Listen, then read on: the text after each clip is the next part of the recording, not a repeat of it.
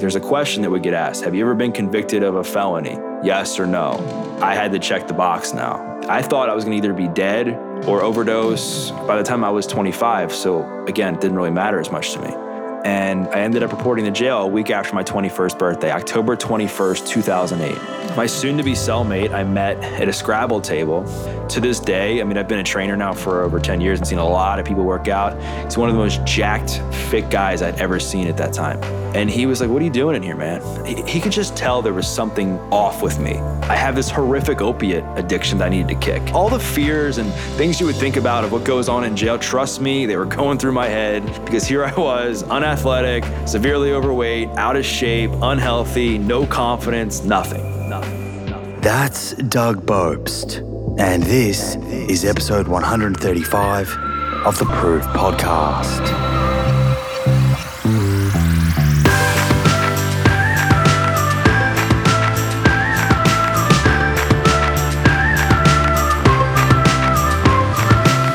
Hi friends, here we are again together for another episode.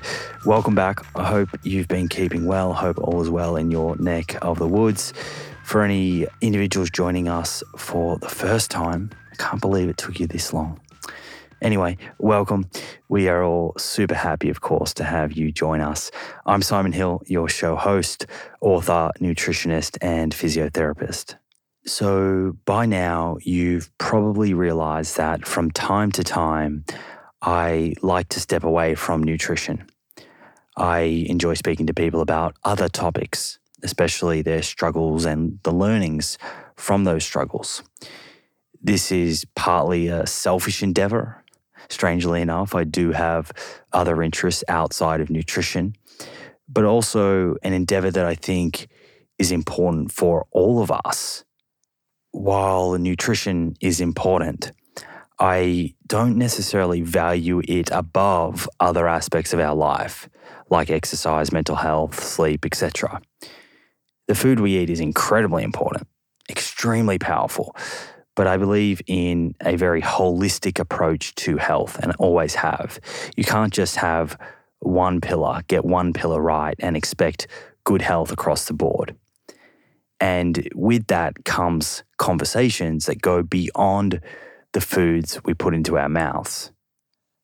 I sort of see it like a tree, the plant-proof tree, you could call it. The trunk of the tree, the center part, is nutrition science. But the branches represent different pillars of health. And from time to time, I like to diverge off onto the branches and then come back to the trunk as the piece that's holding this plant-proof tree, and by that I mean community, together. Anyway, I trust that made sense. Did it? I hope so. It was a roundabout way anyway of saying that today's episode is not focused on nutrition science. But in the same breath, I believe it is equally as instructive and enjoyable as the nutrition-focused episodes. So come with an open mind, and I'm sure you will walk away from this exchange with some useful learnings. And the guest bringing those learnings, you ask? Mr. Doug Bopst. Doug was introduced to me by a few friends, each of whom said to me, they said, Simon, you have to get this guy on. You need to sit down with this guy for a chat and you need to share his story. As you'll hear, like all of us, Doug has had his struggles, battling addiction and falling on the wrong side of the law as a young adult. He was sentenced to prison at Maryland's Harford County Detention Center. While the lead up to his imprisonment is interesting, what I found most interesting was the way he shifted his mindset after being incarcerated. The most important part of his ability to circumvent adversity being centered around self-belief and a shift from negative to positive self-talk. Something that I think all of us can benefit from thinking about, how we speak to ourselves. It's so easy to slip into negative self-talk, happens to all of us, which can then really hold us back from feeling good about our lives and making the most of our days. I'm really not sure feeling like this is a good use of our time. Actually, I often think about this, and I have done since I was a teenager, really. We get one shot at this thing called life. One shot. Our existence, our entire existence is a mere blip in the universe. Each of us is expected to get about 29,000 days of life on Earth. 29,000 days of life on Earth.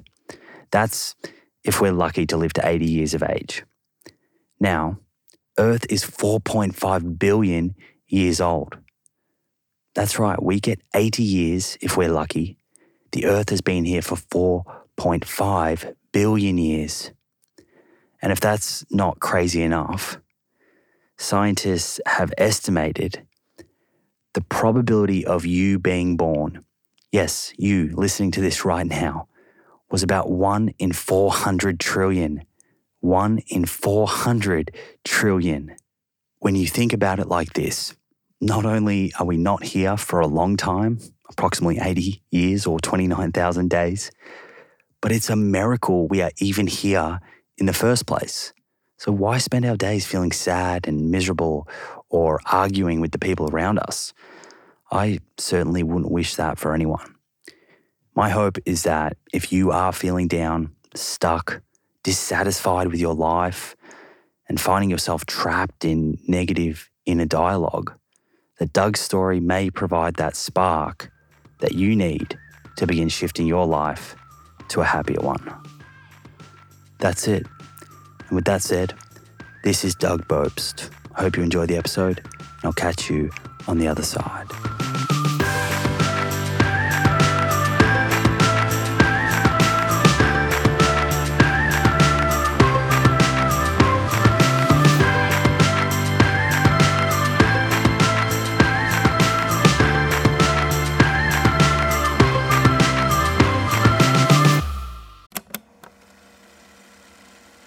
One of the best ways to track our health is to regularly get blood work done, so we can take a peek under the hood and get a feel for the state of our cardiometabolic and hormonal health.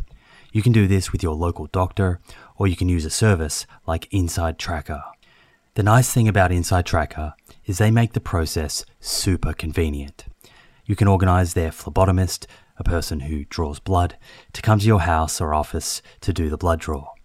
A few days later, your results show up in the Inside Tracker app, and they provide lifestyle recommendations based on whether a particular test is suboptimal, normal, or optimal.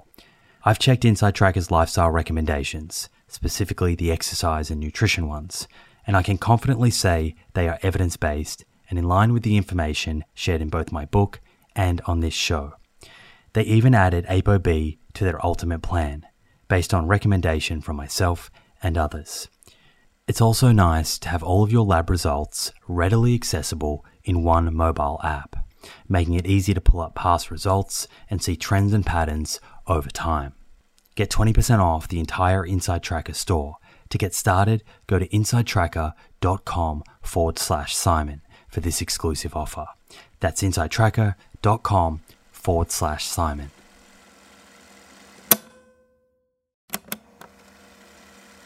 If you're a long-time listener of this show, you'll be well aware of the scientific evidence that supports a high-fiber, plant-rich diet for good long-term health. And while I certainly believe in a food-first approach, there is a role for supplements to help optimize the intake of specific nutrients and address any nutritional gaps. Enter Emil.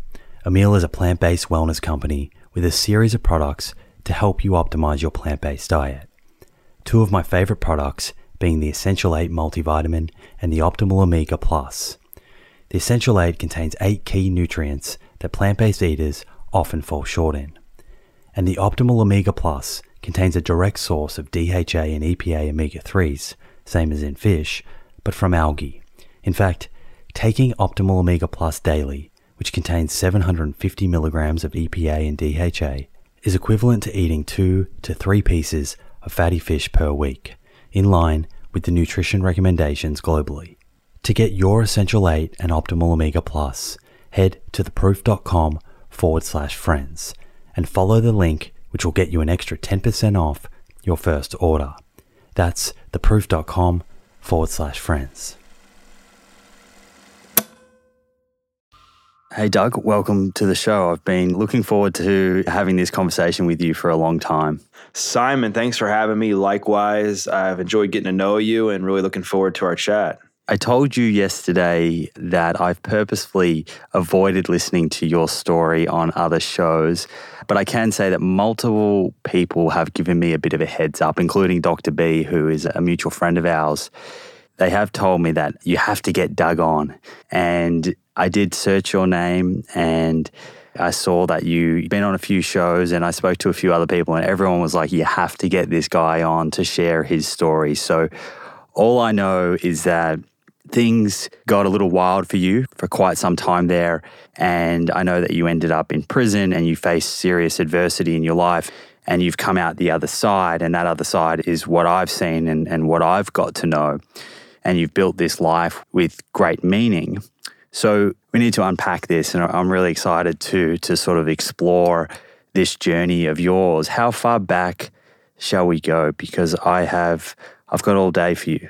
And I got all night here in the States. So, it's interesting. And I know your audience, your show is geared towards helping people become healthy, helping people become the best version of themselves. And what's interesting about this and why I wanted to have this conversation with you is health saved my life. And I think we need to go back to my childhood, I think, so people can understand why I ended up in jail in the first place. Because here's the thing. Nobody ever expects to go to jail by the choices that we make. But unfortunately, as a byproduct of just stacking bad decision after bad decision, it happens. And what's fascinating is that today I host a podcast called The Adversity Advantage, where I help people use adversity to their advantage. But growing up, I used adversity to my disadvantage. And what I mean by that is, as a kid, I was battling all types of fear, insecurities, trauma, pain in the most unhealthy way possible. My parents got divorced when I was 5. I suffered every form of abuse. I was picked on in school. I was bullied. I never had a girlfriend in grade school. I loved sports, right? Simon, I know you love baseball. I loved sports, collected baseball cards, football cards, watched sports on TV, tried to play sports, did all the things, but I was unathletic. I never made the travel teams. So I started to... Where were you growing up? Growing up in Baltimore, the greater Baltimore area in Maryland. That's right. We spoke about Cal Ripken Jr. Yeah. Iron Man. So, I went to many Oriole games in my childhood. And what's crazy, I guess, as I look back, is I started to just stack all these traumas, all these insecurities and these pains, and it was just bound to explode whenever it could.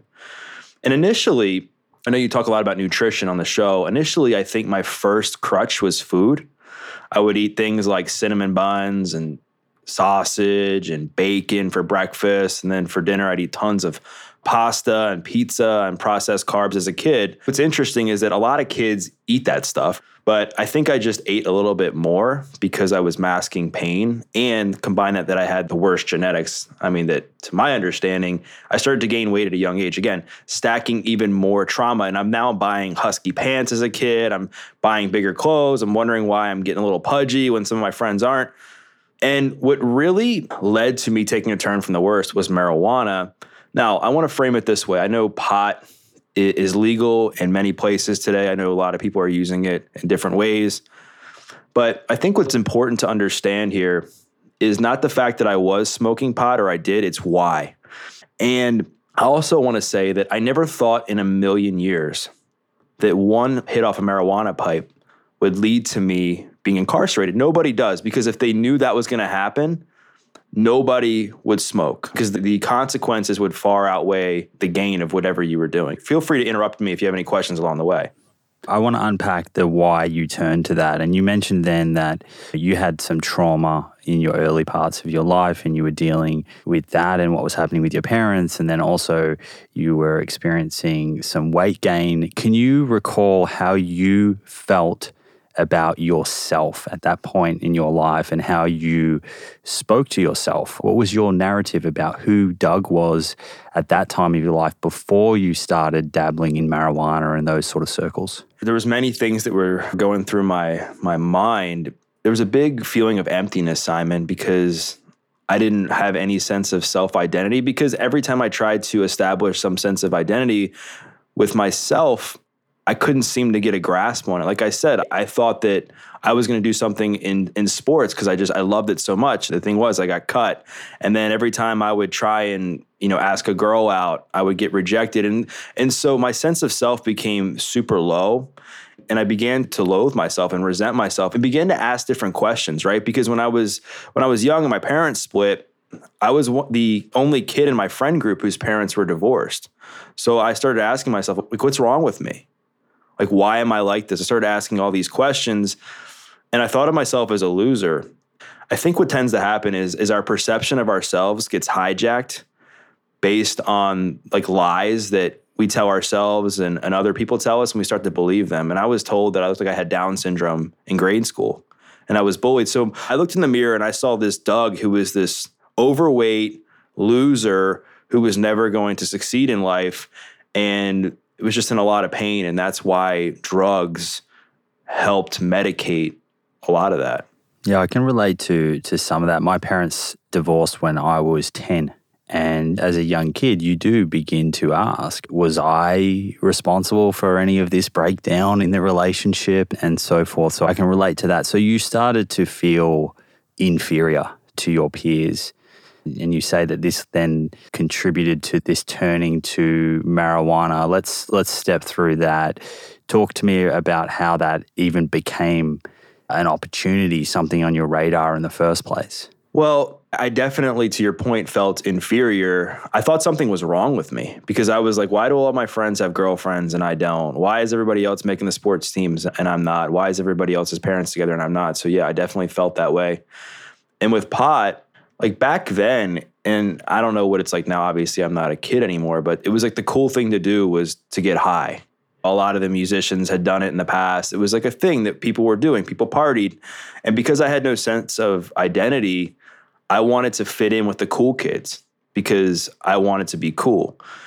And what happened was one of my neighbors was like, Doug, you got to try this thing, this pot I have. And clearly I knew I wasn't making a good decision. I knew about the dangers of it. It's not like I was oblivious to it, but I was just looking for any way possible to fit in. And so I remember vividly to this day, I'll never forget it, taking that first hit. And I felt this monkey come off my back where I could be at peace with myself. All my worries were gone. All my fears were gone. I didn't have to worry if I was ever going to find love. I didn't have to worry if I was ever going to succeed in school. I didn't have to worry what my relationships were going to be like. I could just be me. And what happened was I got addicted to that feeling because I was like, wow, if I can be comfortable in my own skin, I need to do whatever it takes to feel this way.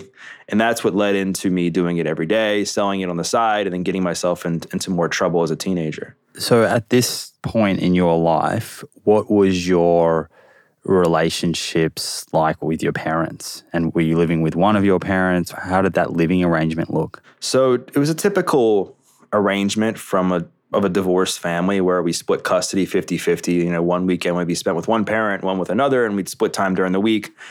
And as far as my relationships, I think my mom took the divorce pretty hard, just based on what happened. And my dad and I, our relationship today is much better than it was when we were kids, but him and I never saw eye to eye. Let's just say it was hard to grow up with him as my dad. I mean, I love my dad and I'm very thankful because I wouldn't be where I am today if it wasn't for him. But let's just say it wasn't easy to grow up in that environment. And so when I began smoking pot, clearly my behavior started to change, as it does with many people who start using drugs. So I started acting out more and lashing out. And my mom started to take note of it. And then that created tension in our relationship. And of course, I became very defiant. I started to lash out, talk back even more because I was angry. I look back now, Simon, and this is a lesson if anybody who's listening to this is a parent. I wish my mom, when she knew that I was smoking pot, would have asked me why I was doing it and not just looking at the fact that I was doing it. Because I was struggling. And I knew inside that I loathed myself. I loathed who I was as a person. I loathed the fact that I didn't have a girlfriend. I loathed the fact that I wasn't good at sports. And I began to self-medicate. And then, of course, as you self-medicate, you feel even more poorly about yourself because you know you're not making good decisions. And what really did me in with my mom was she was in the hospital. I was right around, I guess I was in my late stages of being 15 because 16 is when I got kicked out of her house. She was in the hospital. She was having an operation done. And again, trying to fit in, trying to be the cool kid. I decided to have a party when she was in the hospital. Cops come. I run from my own party. And then again, more layers of trauma, pain, tension in my relationship with her.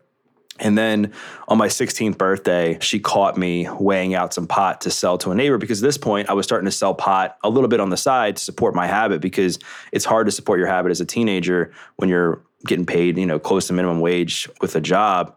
And then I got kicked out of her house, sent to my dad's house, changed schools within 24 hours thinking that would change my behavior, but it only made things worse. Okay, so we've got a little bit here to unpack. I want to slow down and cover a couple of things here. You mentioned there that if someone was listening, like you kind of wish that your mother had sat you down and asked you why you were turning to marijuana rather than just the fact that you were doing it and whether that was right or wrong.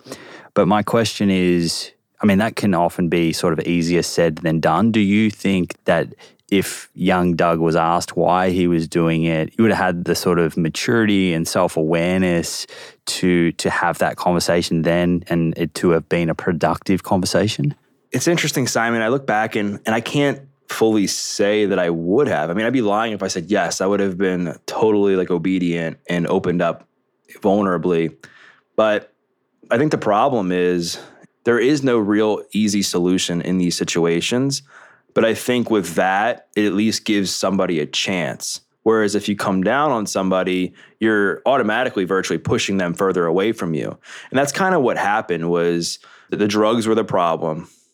I was considered almost bad for smoking and doing what I was doing. And again, my behavior reflected that. I was no prince growing up. But I think looking back as a result of that, I think if she had asked me why, it would have been hard for me to fully open up because I wouldn't have wanted it to get back to my dad that I didn't get along with him. If I told my mom that, or I didn't want to be the kid who told on kids at school for bullying me and calling me names and that sort of thing, because that's also frowned upon, obviously. But I think if there's going to be any hope of saving a kid when he's experiencing this, people have to get to the root of why they're acting out. Because drugs are just a symptom of something that's going on inside. Yeah, I guess the easier thing can be to judge the behavior. That's almost like the impulse way to sometimes approach that, right? Yeah, because we're not really taught how to deal with this stuff. There's not a lot of classes, so to speak, that I think are proactive for parents, or at least there weren't back then, to say this is how you can healthily intervene with your kid when he's doing drugs or acting out irrationally, because we had this DARE program in the States, which was just say no to drugs. That was the big campaign. And it's just not as simple. If it was that simple, we wouldn't be where we are today with the drug epidemic, right? Because it's just not as simple as saying no. But I think what tends to happen is parents, in many cases, again, not intentionally, I don't think, or shame the kids because they come down on them, judge the behavior like you were saying.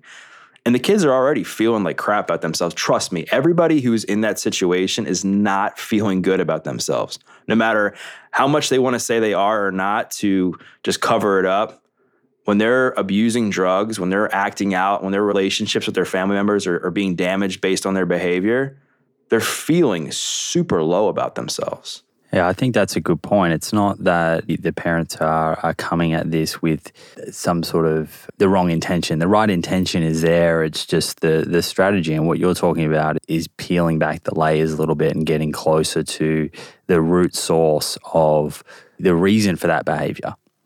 Now, you're 16, So your mother has caught you weighing marijuana and now understands that you're not just using it, but you're also involved in distributing it to your friends and dealing it. And I wonder what the next parts of this story are. And also, we haven't spoken much about school, but I wonder, were you going to school during this time, and what was going on with your grades and what your teachers thought of you and that sort of side of things as well?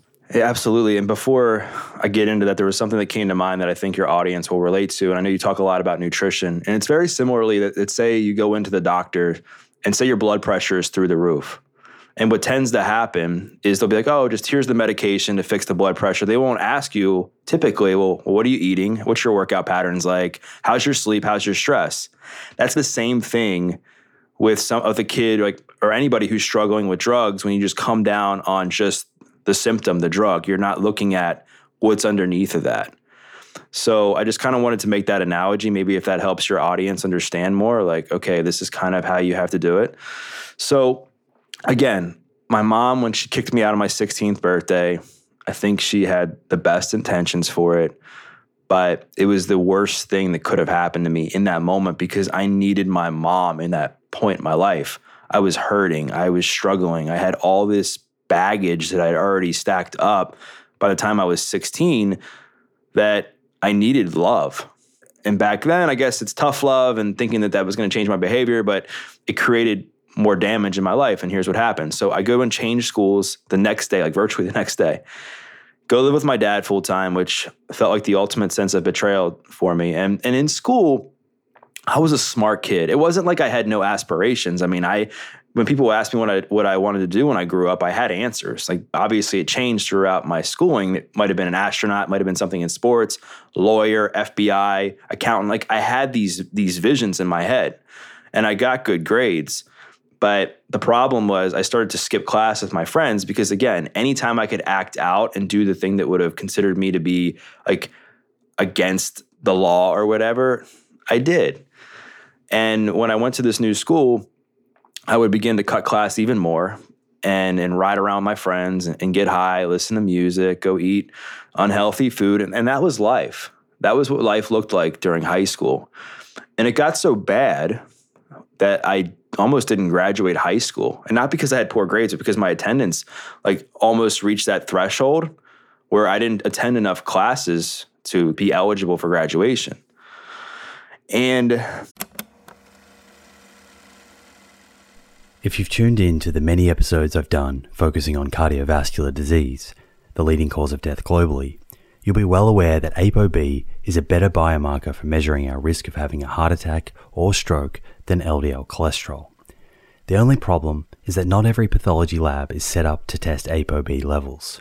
Fortunately, this has now been made easier by Inside Tracker, a leading health and wellness company, founded in 2009 by experts in aging, genetics, and biometric data from Harvard, MIT, and Tufts that provides lifestyle advice based on your blood test results.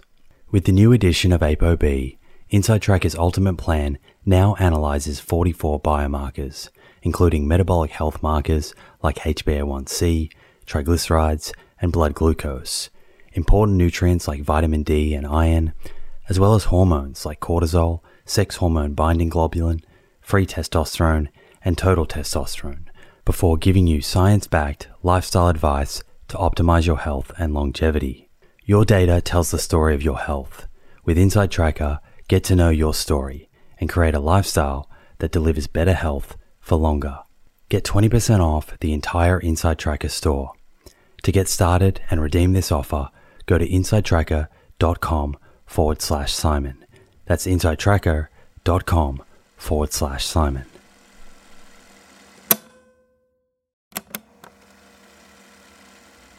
Hey friends, the scientific evidence on lifestyle habits that lead to longevity is clear. Now it's time to put this knowledge into action.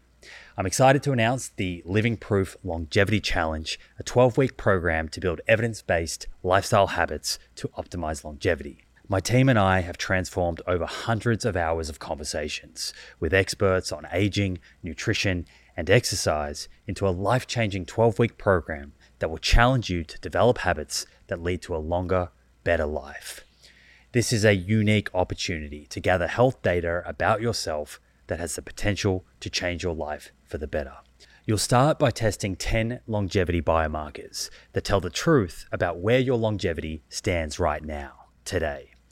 Following that, you'll get a personalized longevity score to guide your 12 weeks of habit building that will boost your score and improve your biomarkers for the better. After the challenge, you'll retest your 10 biomarkers and see the proof of how powerful these science-backed habits really are. Head over to theproof.com/livingproof to download your zero-cost copy of the Living Proof Longevity Challenge today. That's theproof.com/livingproof. Look forward to joining you on this journey. As I graduated high school, I had gotten into many schools. There was some that I applied to that I got into, and there were some that I wanted to go to that I didn't get into. And when I graduated, there wasn't money really to send me to college, and I didn't fill out the paperwork to get aid or whatever. So obviously there was some misdoing on my part. And so now I'm graduating school and I'm like, all right, what am I going to do? I can either go get a job, make money, take community college serious, or I can sell drugs. So I decided to, of course, to sell drugs. And at this point, after I graduated high school, I'm now selling drugs to make money.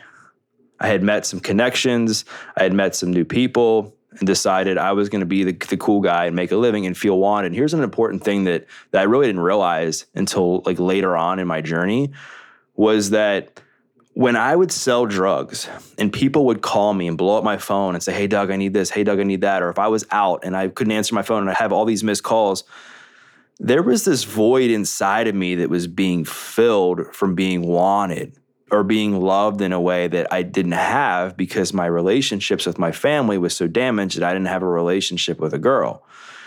And then in the same token, as you graduate school, the more drugs you do and the more you sell, you graduate drug classes. So now I started to experiment with things like cocaine. And I remember vividly this moment too, where I was going to pick up a bunch of pot from a dealer I had met. And he was like, hey man, I got some coke. You want some? And the same feeling, like I knew I shouldn't be doing this, but I'm like, yeah, of course, I'll fit in, do whatever I need to do to be cool, grab some coke. We're on one of our rides where we would smoke pot with my friends. And I remember saying to one of my friends, hey, you want to try some coke?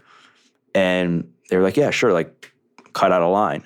And I was obviously like afraid of what they were going to say if I was going to be judged. But I just think once you get past that tipping point, the people around you start to evolve as you do. Meaning I wasn't hanging out with kids that were just casually smoking pot anymore. I was hanging out with the kids that were doing it every single day, smoking a lot and into other things. And the problem was my addictive behavior and nature really caught up with me where, again, the same thing with the pot. Like one line turned into 2 lines, turned into 3, and now I'm snorting coke every day, building a tolerance to that. And here I am, I'm like 17 years old. And the thing was, I was selling a lot of pot. Like I was picking up a few pounds a week or whatever. And I could have been like saving some good cash, but my profits were going up my nose. And I was, again, still overweight. Like my meals, just to give people an idea of what I would eat, it's very sad. Looking back now, is forget being like plant-based, like paleo, like any of that. Listen, like the stuff I would eat is disgusting. Like I would literally go to a sub shop and I would get a foot-long cheesesteak, a couple pieces of pizza, fries, and I would eat this all in one sitting. And then dinner would look something very similarly, or maybe we'd go to McDonald's and I would get like 5 or 6 double cheeseburgers and fries and maybe a McFlurry. That's how I ate every single day. And I look back and it's just interesting now that I'm a trainer and very health conscious. That was what my life looked like. But again, it just shows you the power of health and the power of transformation where your decisions and choices can kind of change. So I'm snorting a bunch of coke. I'm selling a bunch of pot. Like I said, I'm in my late-ish teens. I'm 17, 18 years old. And the problem with coke is with me, because I had a bunch of anxiety and fear, as I was saying, I had all these insecurities that were stacking up.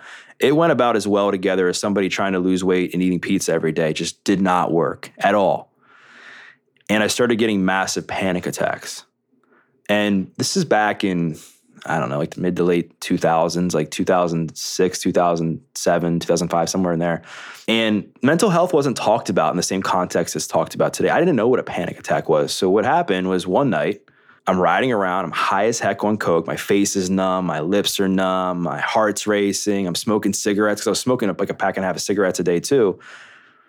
And I thought I was having a heart attack. And I had buried several of my friends up until this point, like several of my friends that I knew, not people that I like was acquaintances with or maybe worked at a job with, people that we hung around with had died from drugs, drinking and driving, or car accidents.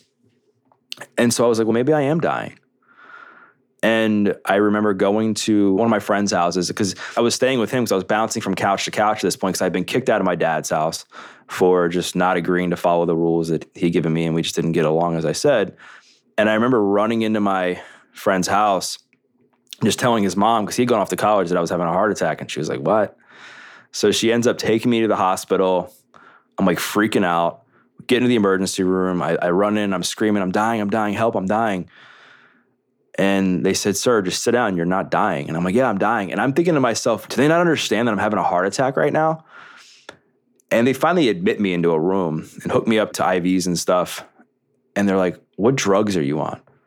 And at first I was like, nothing, I'm having a heart attack. And they were like, no, what drugs are you on? And we began to have a conversation, and they hooked me up. They started looking at my heart, and they were like, based on everything you just told me, your heart looks really good. They're like, you just had a panic attack. And I think the problem is people begin to obsess about it, meaning it's not the panic attack that breaks people, it's the fear of when the next one's gonna come, and you create this sense of anxiety on your own about it, and almost creates panic attacks from that. And then you tie it to a situation, meaning if I was putting two and two together, I was building this thing up in my mind that every time now I got high, I would have a panic attack. So what happened? Every time I got high with my friends, I had a panic attack. And it was embarrassing. Like, it was literally embarrassing. I would get so high and my anxiety would be so bad, I'd have to pull over my car on the side of the road and have my friends drive, which you can imagine as a teenager driving around, like, it's not the best look. And so what actually ended up in the moment helping me, because you would think at this point that I would make a logical decision and say, you know, life isn't good right now. I just went to the emergency room thinking that I was having a freaking heart attack as a teenager. You know, I've been to several funerals. I'm selling all these drugs. I can't hold a job. I can't maintain a relationship with my family. You would think something needs to change, Doug. But no, I felt so connected, and my identity was so wrapped around my lifestyle of doing drugs and the people I was surrounding myself with because of the lack of my relationship with my family, that I needed to do whatever I could to maintain that lifestyle. So one of my friends was like, hey, I have painkillers. You want to try a painkiller? You want to try a 5 milligram Percocet? And I didn't know. First, I want to say I knew I wasn't putting kale or spinach in my system, but I had no idea how quickly I would become addicted to this. So I take the 5 milligram Percocet, and the same monkey that came off my back when I took that first hit off of a marijuana pipe came off my back again when I took that Percocet. And I was like, wow, I can get high and do the stuff without having a panic attack. I need to do more of this. So 5 milligrams, and again, I'm like, at this point, I'm like right around 18, 19 years old. 5 milligrams turns into 10 milligrams, turns into 20, all the way up until I'm putting 300-400 milligrams of Oxycontin up my nose every single day, spending hundreds of dollars a day. I'd have to do 150, 160 milligrams just to be able to get out of bed. Are you still smoking pot and using cocaine at this time as well? Yeah, for the most part. My cocaine usage, like, I think slowed down at that time. Not that I wouldn't, I think, do it here and there, but once I realized how much it contributed to my anxiety, that was like an easier thing to kind of let go of a little bit, even though I was addicted to it. And then the pot, I was smoking like a 1/4 ounce of pot a day. It wasn't like I was just casually smoking out of a bowl. I was ripping bong hits and smoking blunts. It was very excessive. I think one of the interesting things that you're describing here, which is obviously incredibly common with substance abuse, is you said then you would think that the sort of logical rational way of looking at that situation was understanding that these behaviors weren't serving you and going a new direction. But you were layering substance over substance as another way of escaping. And it sounds like you weren't self-aware at that time of exactly what was going on, and that you were chasing that avenue of escaping from the things in your life that you would have had to have otherwise dealt with. Yeah. I think what happens, Simon, is our external world is a reflection of how we feel inside, right? Like people who eat healthy or people who move their bodies and people who take care of themselves typically have some sense of confidence about the way they feel about themselves, or they know that they're going that way. They love themselves enough to know that eating good, working out, taking care of my health is good for me. And the flip side is also true. So when you're feeling so low about yourself and you just have no self-esteem, no self-confidence, you're going to make choices that are in line with that, right? Because you're going to start to hang out with people who are making those same choices. You're going to start to do things that your highest self wouldn't do because you're not your highest self. So to you, you have your gut instinct isn't the same as what it was. And the other thing is that your environment creates a false sense of normalcy. Again, I'm going to say this again because this is super important for people listening. Your environment creates a false sense of normalcy based on who you surround yourself with and what you surround yourself with. And the analogy I like to use to give some context is this. And just say that I'm a guy, so I'll say I'm going to the bar and I'm married and I'm spending 8-10 hours there every single day getting super drunk. And I come home and my wife is like, Doug, like, what are you doing? And I'm like, nothing. I'm just having fun. Like, what's wrong? She's like, you have a problem. I'm like, no, I don't. Everybody else is doing it. Or I'm right. Everybody else is doing it because they all have drinking problems. So to me, that's normal because that's all I know because that's what my surroundings are like. And you get caught in that sometimes, Simon. And so, but the other side can be true as well, where you start to surround yourself with like-minded people that have common futures and not common past, people that are into health, people that are into setting goals, people that want to better the planet, whatever it is, you're going to become that person because we are creatures of our environment. And I strongly believe that based on my own experience. That's one of the core principles of the Blue Zones, which is, you've probably heard of them. Dan Buettner identified them, and they're just various locations around the world that have great health and longevity. But one of the core aspects of that is shared among those 5 zones is that they have a very close-knit tribe of friends or family that do share similar core values and live a similar lifestyle. Yeah, and I think your friends can either bring you up or they can bring you down. And I always say this from just experience. I mean, I've experienced both sides of it. And not that the people that I was surrounding myself with were bad people, because again, I didn't want somebody thinking I was a quote unquote bad person for the choices I was making, but they just weren't making choices that were aligned with, say, who I am today. And I think one of the hardest things about changing your life or just quit using drugs is leaving those people behind. Because you feel guilty, you feel ashamed, you say, what are they going to think of me? Am I going to be the only one who survives? Like, they were there for me. And then that ends up costing you your life in some cases. And I always invite people when they're in this situation, it's like, do you want to make a short-term sacrifice now so you can live a life full of prosperity, health, wellness, and you have a good core of things in your life? Or do you want to be that person 10, 15 years from now looking back, which a lot of people do, and saying, I wish I would have chosen myself. I wish I would have taken that time to spend some time alone and done some self-discovery to figure out not only who I want to spend time with, but what I'm about. What am I into? What do I actually want to do with my life so that you can start to implement the right people around you? And sometimes shedding those people from your life can also be the thing that person needs as well on the other end. Right. Now, obviously, there's a lot of codependence when it comes to not just addiction, but with life. And sometimes, even though it might not seem like they are, people kind of cheer for you.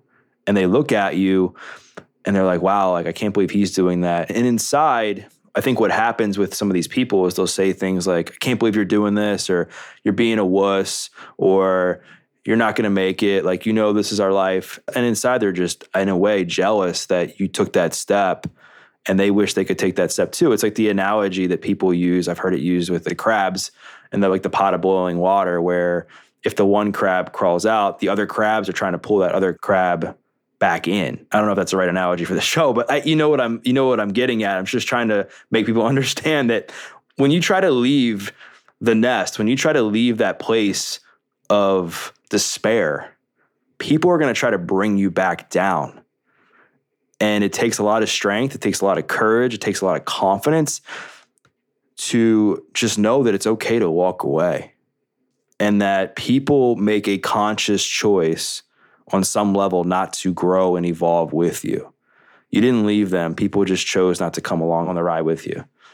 Okay, so at this time of your life, though, you hadn't yet shed any of your friends or group of friends, right? So you had developed this new sort of dependence. Was it OxyContin that you said? Yeah, Oxycontin. So talk me through that a little bit before we move on.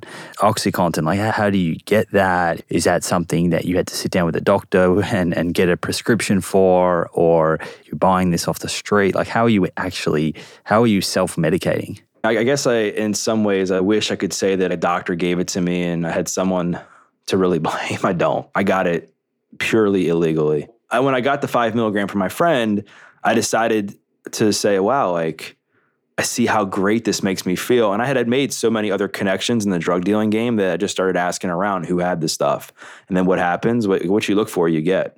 So I started to get more of it. I started to meet people who had connections to pharmacies. I started meeting people who had connections to people who had like cancer, that were getting these massive prescriptions of these pills and selling them to us. So the way it worked was OxyContin was like the bread and butter. It was like the superfood, if you will, of painkillers. It was like the best of the best, right? And you would get different milligrams. So the branded OxyContin pills, they would have whatever milligram the pill was on one side and an OC on the other side. So there was a 10 milligram pill, there was a 20 milligram pill, there was a 40, there was a 60, there was an 80. I think at one point there was like a 160, I believe too. Not when I had done stuff though. This is before my time. And the 80s are what we did. 80 milligram pills is what we worked our way up to. And originally it would start up, you get an 80 milligram pill, and they had time releases on them because they're meant for people with like terminal illness. They're meant for people with like massive pain, cancer, that sort of thing. And so you would lick the time release off. And when you lick the time release off, and you're snorting, it makes the high instantaneous, because now you're getting this massive rush of OxyContin that's intended to hit you over the long term of the day. Snorting it. So initially you would get like one 80 milligram pill and you might break it up between a few friends. So you're only snorting maybe 20 milligrams each or 40 milligrams each, depending on how many people are there. And you would cut it up with a credit card. I'm sure if people have seen maybe movies where this stuff happens or shows, or even you've experienced this or have had friends or loved ones or whatever, and you crush it up with a credit card, and then you snort it with a dollar bill. I used to use, I was selling drugs, so I would get a lot of cash. So I used to use like 50s or 100s. You felt like a rock star. Like this thing that had this some level of like arrogance that I just only could snort with that kind of bill. And I felt like Johnny Depp in Blow, if anybody's seen that movie. And that tolerance begins to build. And there's a pendulum that happens. I wanted to point this out, where initially I think for a period of time you're doing drugs to fit in and be cool. And then there's something that starts to shift where you're doing drugs to hide the pain and the shame of becoming a drug addict. And that's kind of what happened to me after I started doing OxyContin and after I felt this numbing feeling. So when you're high on OxyContin, here's what it feels like. So just imagine getting the biggest euphoric rush. And at the same time, it's this massive sedative where it numbs pain. How addicting is that? Especially if you're somebody like me that had all kinds of troubles in my life. How addicting is that feeling? Very. And again, when you're doing these drugs and you're destroying your brain's being hijacked now, because now my brain was already twisted, obviously, to this point, but now my vision of what happiness and pleasure looked like was solely based on being high, that I began to make other poor decisions selling drugs. I began to make other poor decisions in the relationships I had left, jobs. By the time I was 21, I had 21 jobs, just to give people an idea of of how good of an employee I was. Not good. And this volcano of addiction for me erupted very fast because it wasn't like I was one of these kids who used Oxy for years and years. It was like a year or two of just going super hard. And then everything came to a head for me on Cinco de Mayo of 2008. You had alluded to that I went to jail. And this was the day that I thought my life was over. I thought it was all done during this night. And it was one of the biggest moments that it changed my life for the better and got me to where I am today. This is 2008. 2008. Okay, and I want to go there in a second. But leading up to this and using the Oxy, and you said you had 21 jobs at the age of 21, and we were talking about normalcy. Had you, at this stage of your life, come to the conclusion that this is going to be Doug's life, this is how Doug will live the rest of his life? We would always joke growing up that if we couldn't get high and party, what would be the point of living? And I idolized people who died, like the rock stars who died when they were 27. There was this poster I remember where they had the rock stars that died in their 20s, and there was obviously other people that went out hard. That was like the cool thing to do. And because I had also buried several people that I hung out with, I knew it wasn't out of the question. And also because my self-esteem was so low at that point. Like, again, that was my new normal, was feeling like total crap about myself, that I had no hope that I was going to live to see my 25th birthday, Simon, at all, based on the trajectory I was going. And at this time, where were things with your mother? Talk me through how the relationship had progressed or changed up to that point. It got really tense. It obviously, when I started to do even more drugs and word got out that I was selling a lot of drugs, not just selling a little bit, it created a lot of distrust between her and I, and a lot of shame and resentment on my end towards myself, and then obviously towards the relationship I had with her and my dad and my stepmom at the time too. It was just a bad time. And I would try to have, I think, like a little bit of a relationship with my mom, but there was a lot of trust that was broken between her and I, and a lot of tension that it was hard to make any kind of progress, because I would show up at dinner high or messed up, or my brothers and I, they knew what was going on. So it wasn't as easy as just me trying to hide things and then just show up. Like, everybody knew what was going on. I had a reputation. And there was a point where I wasn't allowed like in her house. And it was hard because, like I said, I needed her in that moment, but I think she did the best that she could in that situation, because she just knew that something really bad was going to happen to me. And I don't think she really fully grasped what to do in that situation. Okay, so 2008 rolls along, Cinco de Mayo, which you just mentioned. Talk me through what happens on this day. Yeah. So Cinco de Mayo, 2008, it was a day that I thought was going to, in the moment, be one of my greatest setbacks. It ended up becoming my biggest blessing. And here's what happened. So I was riding around with a few of my friends to go make a drug deal. Had a half a pound of pot in my trunk, a couple $1,000s in cash in the glove box. And Cinco de Mayo here in the States is one of the biggest drinking holidays of the year. So I'm driving, a cop's running radar, and I decide it was going to be a brilliant idea to flash my high beams at the police officer. And the reason I did that was because I had a busted headlight that I had been meaning to fix for months. But when you're doing drugs and selling drugs, all you care about is drugs. That's your identity, and nothing else outside of that really matters. So of course I didn't change the headlight. And me flashing the high beams at him gives him a reason to pull me over. Pulls me over. I stammer to get my registration and license to him because I just knew it was over. My heart was in the pit of my stomach. I was incredibly scared, nervous, the whole 9 yards. Everything you can possibly imagine was going through my head. One thing leads to the next. He pulls me out of my car and searches it and finds everything. Finds the pot, finds the money, finds a scale, puts me in handcuffs, and puts me in the back of his car. And in that moment, like I thought that was it. I thought my life was over. And I just remember sitting there and thinking to myself, like, how did I get to this point? Because I think that's what happens when people go through these moments where they hit this boiling point where their life just falls apart.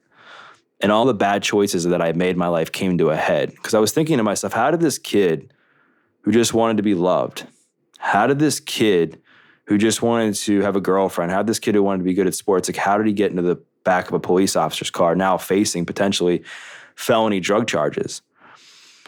And it was just a result of a bunch of bad decisions that I had made and choices in response to my circumstance that led me to that point. And I was taken to jail and I was charged with a felony, which was the possession with the intent to distribute marijuana. Taken to jail. My dad ended up bailing me out. And then I get out. You would think, again, in these little moments where I would be like, maybe it's time to make a change, Doug. Maybe it's time to actually finally put your hand up and say, I need some help and I need to stop doing what I'm doing. And of course I didn't. Continue to do more drugs, sell drugs, and end up going to court September of 2008, September 30th, 2008. I go and I'm standing in court. The judge looks at me and he finds me guilty of the felony and he sentences me to 5 years. Everything's suspended but 90 days, meaning if I messed up, if I failed a drug test, if I got another charge, I could potentially do the full 5 years. 5 years of probation, 200 hours community service, 200 hours of community service, all kinds of fines and drug classes. But he looks at me and he says, Doug, I'm going to cut you a break. And I'm like, break? After what you just told me? And here I am, 20 years old. I don't think I'm going to live to see my 25th birthday. He's like, you're young. You're 20 years old. This felony conviction is going to haunt you for the rest of your life. Here's what I'm going to do for you. He's like, if you complete everything without messing up, no missed probation appointments, you do your jail time, you do your community service, all these things, I will take the felony conviction off your record at the end of the 5 years and give you a PBJ. And clearly, my confidence in myself to be able to do that was like negative 300. There was no way I was going to be able to do that. And so I'm like, all right, whatever. I leave court. Sorry to interject. Can you explain why that's a big deal in terms of having the felony charge removed and changed to a PBJ? Yeah, because I don't know what it's like in Australia, but here in the States back then, things have, I think, changed since then a little bit. When you're a convicted felon, there's a lot you can't do. You can't vote. I don't think you could leave the country. You can't buy a firearm. You're on probation. You have to call a probation officer and let them know where you're going. There's all these things you have to do. And you have to check a box when you apply for a job. Like there's a question that would get asked. Have you ever been convicted of a felony? Yes or no? I had to check the box now. And so my life, as I look back then, was pretty small. And I didn't think it was that big of a deal. And the reason I didn't, I guess if I had known that I was going to be able to achieve that, I would have been like, this is awesome, thank you. But I didn't. So it didn't really matter because I knew I thought I was going to either be dead or overdose or whatever by the time I was 25. So again, it didn't really matter as much to me. And he gives me a few weeks to gather my belongings, get my stuff ready to go to jail. And I ended up reporting to jail a week after my 21st birthday, October 21st, 2008. And here's the wildest part of this whole story. I cried the day I went into jail because I didn't want to go in. And the day I left, I cried because I didn't want to leave. And here's what happened. So mind you, when I'm going into jail, I have this horrific opiate addiction that I needed to kick. And I have all the fears and things you would think about of what goes on in jail. Trust me, they were going through my head because here I was, unathletic, severely overweight, out of shape, unhealthy, no confidence, nothing. Walk in and I start detoxing off the opiates, which is one of the first things that happened. And what that feels like is it's like having the worst case of the flu. All the symptoms, uncontrollable bowel movements, you're vomiting, sleepless nights, insomnia, you're sweating, pain, like all the stuff, anxiety. But the worst feeling of it all, for me at least, was this massive feeling of trying to crawl out of your own skin that you get. And as I look back, I think it was the old Doug trying to leave me so that the new Doug could be like made new. And my soon-to-be cellmate I met at a Scrabble table. And I like to describe him as a more jacked version of Brad Pitt from Fight Club, just to give some context. And he's still like, to this day, I mean, I've been a trainer now for over 10 years and seen a lot of people work out. He's one of the most jacked, fit guys I'd ever seen at that time. And he was like, what are you doing in here, man? And I started to tell him, like, I was in here for drugs. And he could just tell there was something off with me because I was talking super quietly. It was almost like a zombie when I was going through my detox. I was so out of it. And he could just tell my confidence was super low. He's like, okay. And he was like, when you get done your detox, you're going to start working out with me. And I was like, dude, there's no way. Have you seen me? Like, I could have been a model for Pillsbury at the time. And shortly after, I saw him work out. And he was doing thousands of push-ups, running like laps in the jail. He was climbing the fence or the poles and doing these pull-ups on the stairs, like all this stuff. And I was like, who is this guy? And one of the most pivotal moments for me was when him and I were having a talk one night. And he started to take more interest in my story. And he's like, so what are you doing in here? And I'm like, my parents got divorced and I got rejected by girls. And I started making all these excuses. And he said to me, and I'll just give the PG version, he said, just quit being a wuss. And I was like, huh? Because in these moments when you're like in that state, you want to be coddled, you want to be told what you want to hear, but I got what I needed to hear. Like, and that's what changed my life. And here was this guy that had no skin in the game for my life. He was just a guy that I was in jail with. It wasn't like a parent or a friend or at the time or whatever. And he said to me, he's like, you're blaming everybody for your problems but yourself. He was like, you chose to get yourself here. He's like, whether you like it or not. He's like, there's plenty of people that go through what you went through that aren't here, aren't they? And I'm like, yep. And he's like, you chose to get yourself here and it's on you to get yourself out. And he said, you got two choices. You can be a man or you can be a wuss. Again, this is the PG version, but you know where I'm going. And again, the context of this is what changed it. He said, you can be a man, look at yourself in the mirror and say, I chose to get myself here and it's going to be up to me to get myself out and make the choices you want to, or you need to better yourself. Or you can go be a wuss, go cry in the corner, say, woe is me and blame everybody else for your problems and be a victim. And he's like, most people will do that. And I felt empowered because, again, here I am, like in jail, and I had started to, again, detox from the drugs. So my mind was a little bit clearer. And I was like, up until this point, I thought I had it all figured out.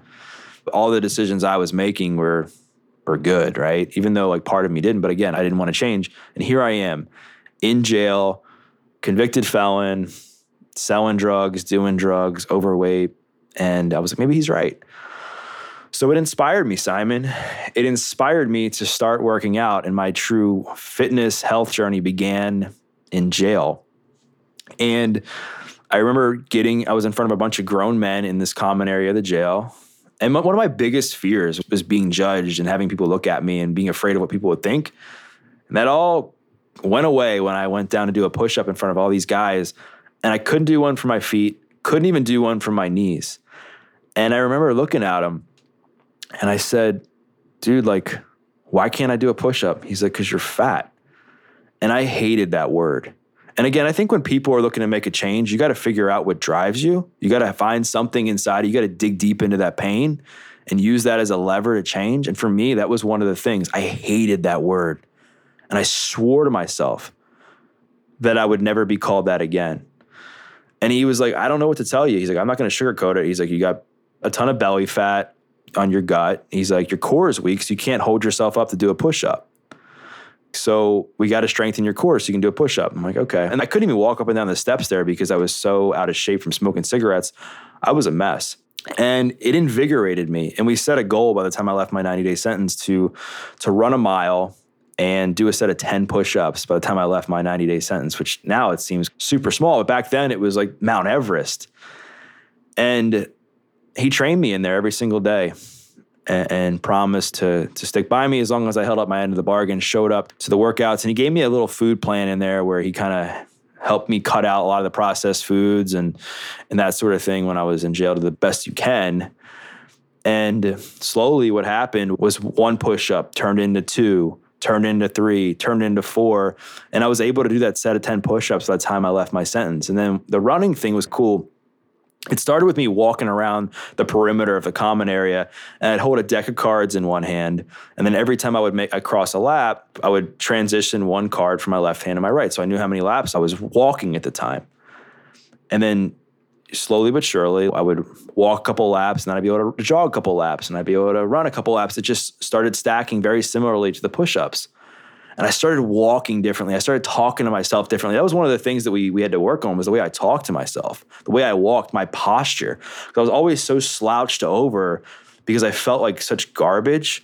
It was hard for me to look at myself in the mirror, that I was just so used to being slouched over. And it changed my life. It didn't just change it, it saved it. And I felt this sense of accomplishment that I never had before, this sense of self-discipline. I developed the ability to be comfortable being uncomfortable, which I think is pivotal in life. You have to get comfortable being uncomfortable. Not to say that you got to make poor decisions to do that, but you just have to know life's going to throw you curveballs. Life's going to be tough. Life's going to be challenging. But what counts isn't that situation, it's how you deal with it. And the same demons that I had dealt with growing up, the anxiety, the fear, the resentment, the regret, the feeling inferior that we talked about, I still felt that way in jail. But I learned how to reattach behavior to those emotions. And fitness was the catalyst for that. Fitness and changing my mindset. I felt better about myself because I was like, wow, I finally had been doing the things I know I should have been doing all along. Like, I knew obviously that I needed to lose weight because I started to lose some weight when I was in there. I lost like a few pounds. And I knew that I needed to move my body. It's just I had no confidence to do it. And that's as a trainer, that's one of the biggest mistakes I see people make, is they try to go from couch to marathon instead of couch to a 5-minute walk, or couch just to the door. And that was one of the things that my cellmate taught me. Was he helped me understand the ability of patience and playing the long game in fitness. Because like one of the things was like, how long is it going to take for me to lose all this weight? He was like, how long have you been beating yourself up for, your body? And I'm like, a long time. He's like, it's going to take you a long time, Doug. And that stuck with me. It's somewhat ironic, isn't it, that the words that you needed, the voice that you needed, the helping hand came from within jail, not outside of it. And it might have been that change of environment for you, the penny dropped, and then you were able to actually hear what someone around you was saying. It seems like the timing was right there, but it also is somewhat ironic that the counseling and the advice and the wisdom and the working on self-talk, this was coming not from a counselor within the prison, but was coming from your cellmate. I want to understand a little bit more about your cellmate and his journey. Like, how had he himself got into that position where he had this understanding and could clearly then apply the learnings that he had to help you? He had been somebody who had been in fitness for a long time in the prison system. He had been in jail, I believe, for the last 10 years before he was in the detention center that I was in. And I got lucky, and I can see how all the puzzle pieces came together through that, because he just happened to be on a detainer, which means he had violated like parole or probation in the state of Maryland, but was serving time in a different state, and then had to come back for court for that violation, and just so happened to be in the detention center I was. He was a little bit older than me, shared a very similar journey in the sense that he had struggled with drugs too. And he was full of wisdom. He just was a guy that just kept to himself a lot and was just very committed to helping me. And I don't know if it was because maybe he had lost some hope in himself and saw me, and he just said, you know, like, he's at the perfect time right now where I can help him. I don't know what it was, but he saved my life. And he was almost like a Yoda for me. Like, and it taught me the importance of mentorship and having people in your life that you can bounce ideas off of, or having people in your life to challenge you. Like, when I tell people, surround yourself with people who bring the best out in you, I don't just mean people who always are patting you on the back, people who are like gut checking you when you're not being your best and you're not living to your fullest and you're not being your best self. And I think that's one of the best things that you can do, is have those people that can challenge you and push you. Because again, your environment creates a false sense of normalcy. So if you're around a bunch of people where you're just kind of just playing at average, not judging people who do that, but there's probably a lot of people that I'm guessing listen to this show that want to take their life to the next level. If you're around a bunch of people that are playing small and playing average and or gossiping or just constantly patting themselves in the back for making poor decisions, you're going to become that person. So it showed me the importance of having people in my life that pushed me to be better, even when I didn't want to be. And the big thing is, I think what happens, at least it happened for me, is my face was so thick in the mud, Simon, and I had no faith. I'd lost complete hope in myself, clearly based on my decisions, that what he did for me is he just took my head and he just pulled it up just a little bit so I could see a little bit of light in front of me. And once I saw that light, it gave me some hope. And when I left jail, I said, it was very emotional when I left, as you can imagine. I said to him, I'm like, man, like, how do I repay you? Because I didn't think I was going to be able to live without his help anymore. I was like, up until this point, I've been alone and I'm in jail. And the only variable, the only thing that's changed now is having my cellmate train me and help me out and stuff when I was in jail. And when I asked him how I could repay him, he said, pay it forward and don't mess up. Now, when he said pay it forward, like I had never read like a self-help book. I didn't know what that meant. I was like, all right, whatever. And he gave me a workout plan that I still have framed in my place and I still have it here. So I never forget where I came from. That's been the biggest thing for me is I never, ever want to forget where I came from. Ever. And I think a lot of people, when they experience a lot of success or they get some fame or whatever, I think sometimes what happens is they forget that they were that person in chapter 1. They forget that they were that person that was struggling hardcore. And there's a lot of people who don't. There's a lot of people, obviously, who don't do that. But I think what happens is when you forget, it can sometimes cripple you in a negative way because you lose a sense of humility, you lose a sense of gratitude, and you forget that a lot of this stuff can be taken away from you at any minute. And so when I left, I was obviously scared because I had, again, up until this point, I had proven to myself that I wasn't going to be successful. But I had to make a tough decision. I mean, there was this 95% chance that I was going to fail. Like the odds were stacked against me based on my track record. But I knew if I focused on that and I paid attention to that I would fail. I just would. Think about it. If I'm like just constantly thinking, you're going to fail, like you failed so many times before, like all these things, like I'm going to fail. But I knew if I could just be relentless and lean into that 5% or whatever that percentage was and have blind faith that even though I couldn't see in front of me where I was headed, I just knew that if I did every single thing that I knew I needed to do, whether it was exercising, eating right, staying away from certain things, people, and all that stuff, it gave me a shot. Where if I went the other way, it would have completely disqualified me. And it saved my life. So I want to dig into, I guess, some of the practices and strategies that you use to stay on that path, because I think the first step is what you're describing of sort of being aware and understanding that there is a better path, but then actually putting that into action and sticking with it that's another task in itself. But before we do that, you said that you feel it's very important not to forget our past. But what I want to ask you about that is, while you haven't forgotten about chapter 1, have you been able to forgive yourself and let go of, because sometimes someone can have endured a period of their life and live with regret and guilt, which can impede one from feeling truly happy and gathering more meaning in their life. So can you talk to that? Of course. And yeah, I want people to know that what I'm saying here isn't to focus solely on your past. It's to just not forget where you came from and still try to remain somewhat humble and just kind of have that in the back of your mind, because what tends to happen in some cases is people forget that side of them, and people can lose sight of that, and it can lead to negative consequences. It took me some time to forgive myself.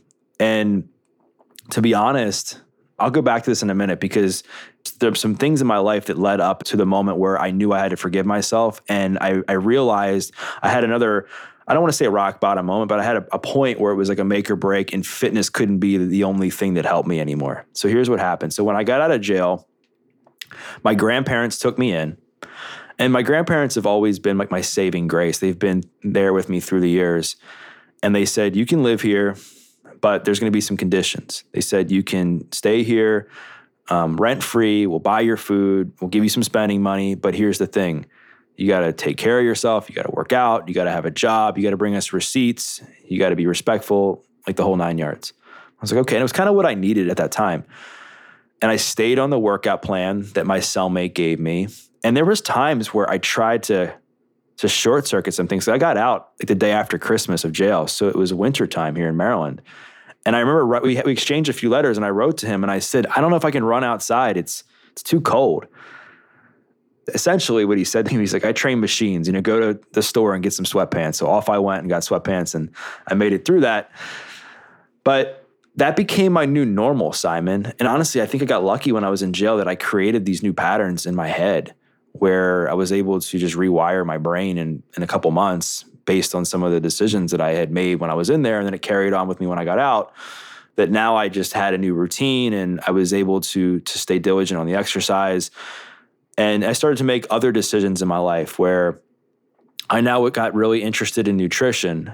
And so I started to read different health magazines. I started to read different books, got into cooking. I would watch the Food Network with my grandparents because it got to a point with my friends where I didn't align with them anymore. Like I literally would sit there, and it was almost like an awkward first date where you have nothing to talk about, because I was more into cooking healthy food and exercising, and their ideas of having fun were different, which is fine. That was what they were into. And so I would sacrifice and stay with my grandparents on the weekends and stay in and watch the Food Network, teach myself how to cook. And then I saw this massive transformation happen in my health where I started to lose more weight and started to feel a lot better about myself, where I had lost, like 50 pounds. And I got to a place fitness-wise where this was back in late 2010, where I wanted to become a personal trainer. And I remember there was a local wellness center that I called, and I applied for a job, and my felony haunted me. So I went in there and had this interview and was super excited, by the way, because I was like, man, I found my passion. This is what I wanted to do. I wanted to pay it forward. Like, finally, I can do this thing and pass the torch that my cellmate had given me. And I remember sitting down with the hiring manager, and she could just tell I was ecstatic. And she was like, pretty much like, you're hired. But I said, hey, listen, there's one thing that you don't know. I'm a convicted felon. And I just knew I was going to have to do a really good job of explaining myself. And I just said, listen, I'll do whatever it takes. I said, I'll pee in a cup every day. I'll do whatever it is, whatever you need me to do. I just want this job. Fitness saved my life when I was in jail. And after talking to HR and talking to different people, submitting my court documents, they gave me a chance. They hired me, and I took that job, ran with it. I officially got certified as a trainer in April of 2011, so it's been a little over 10 years.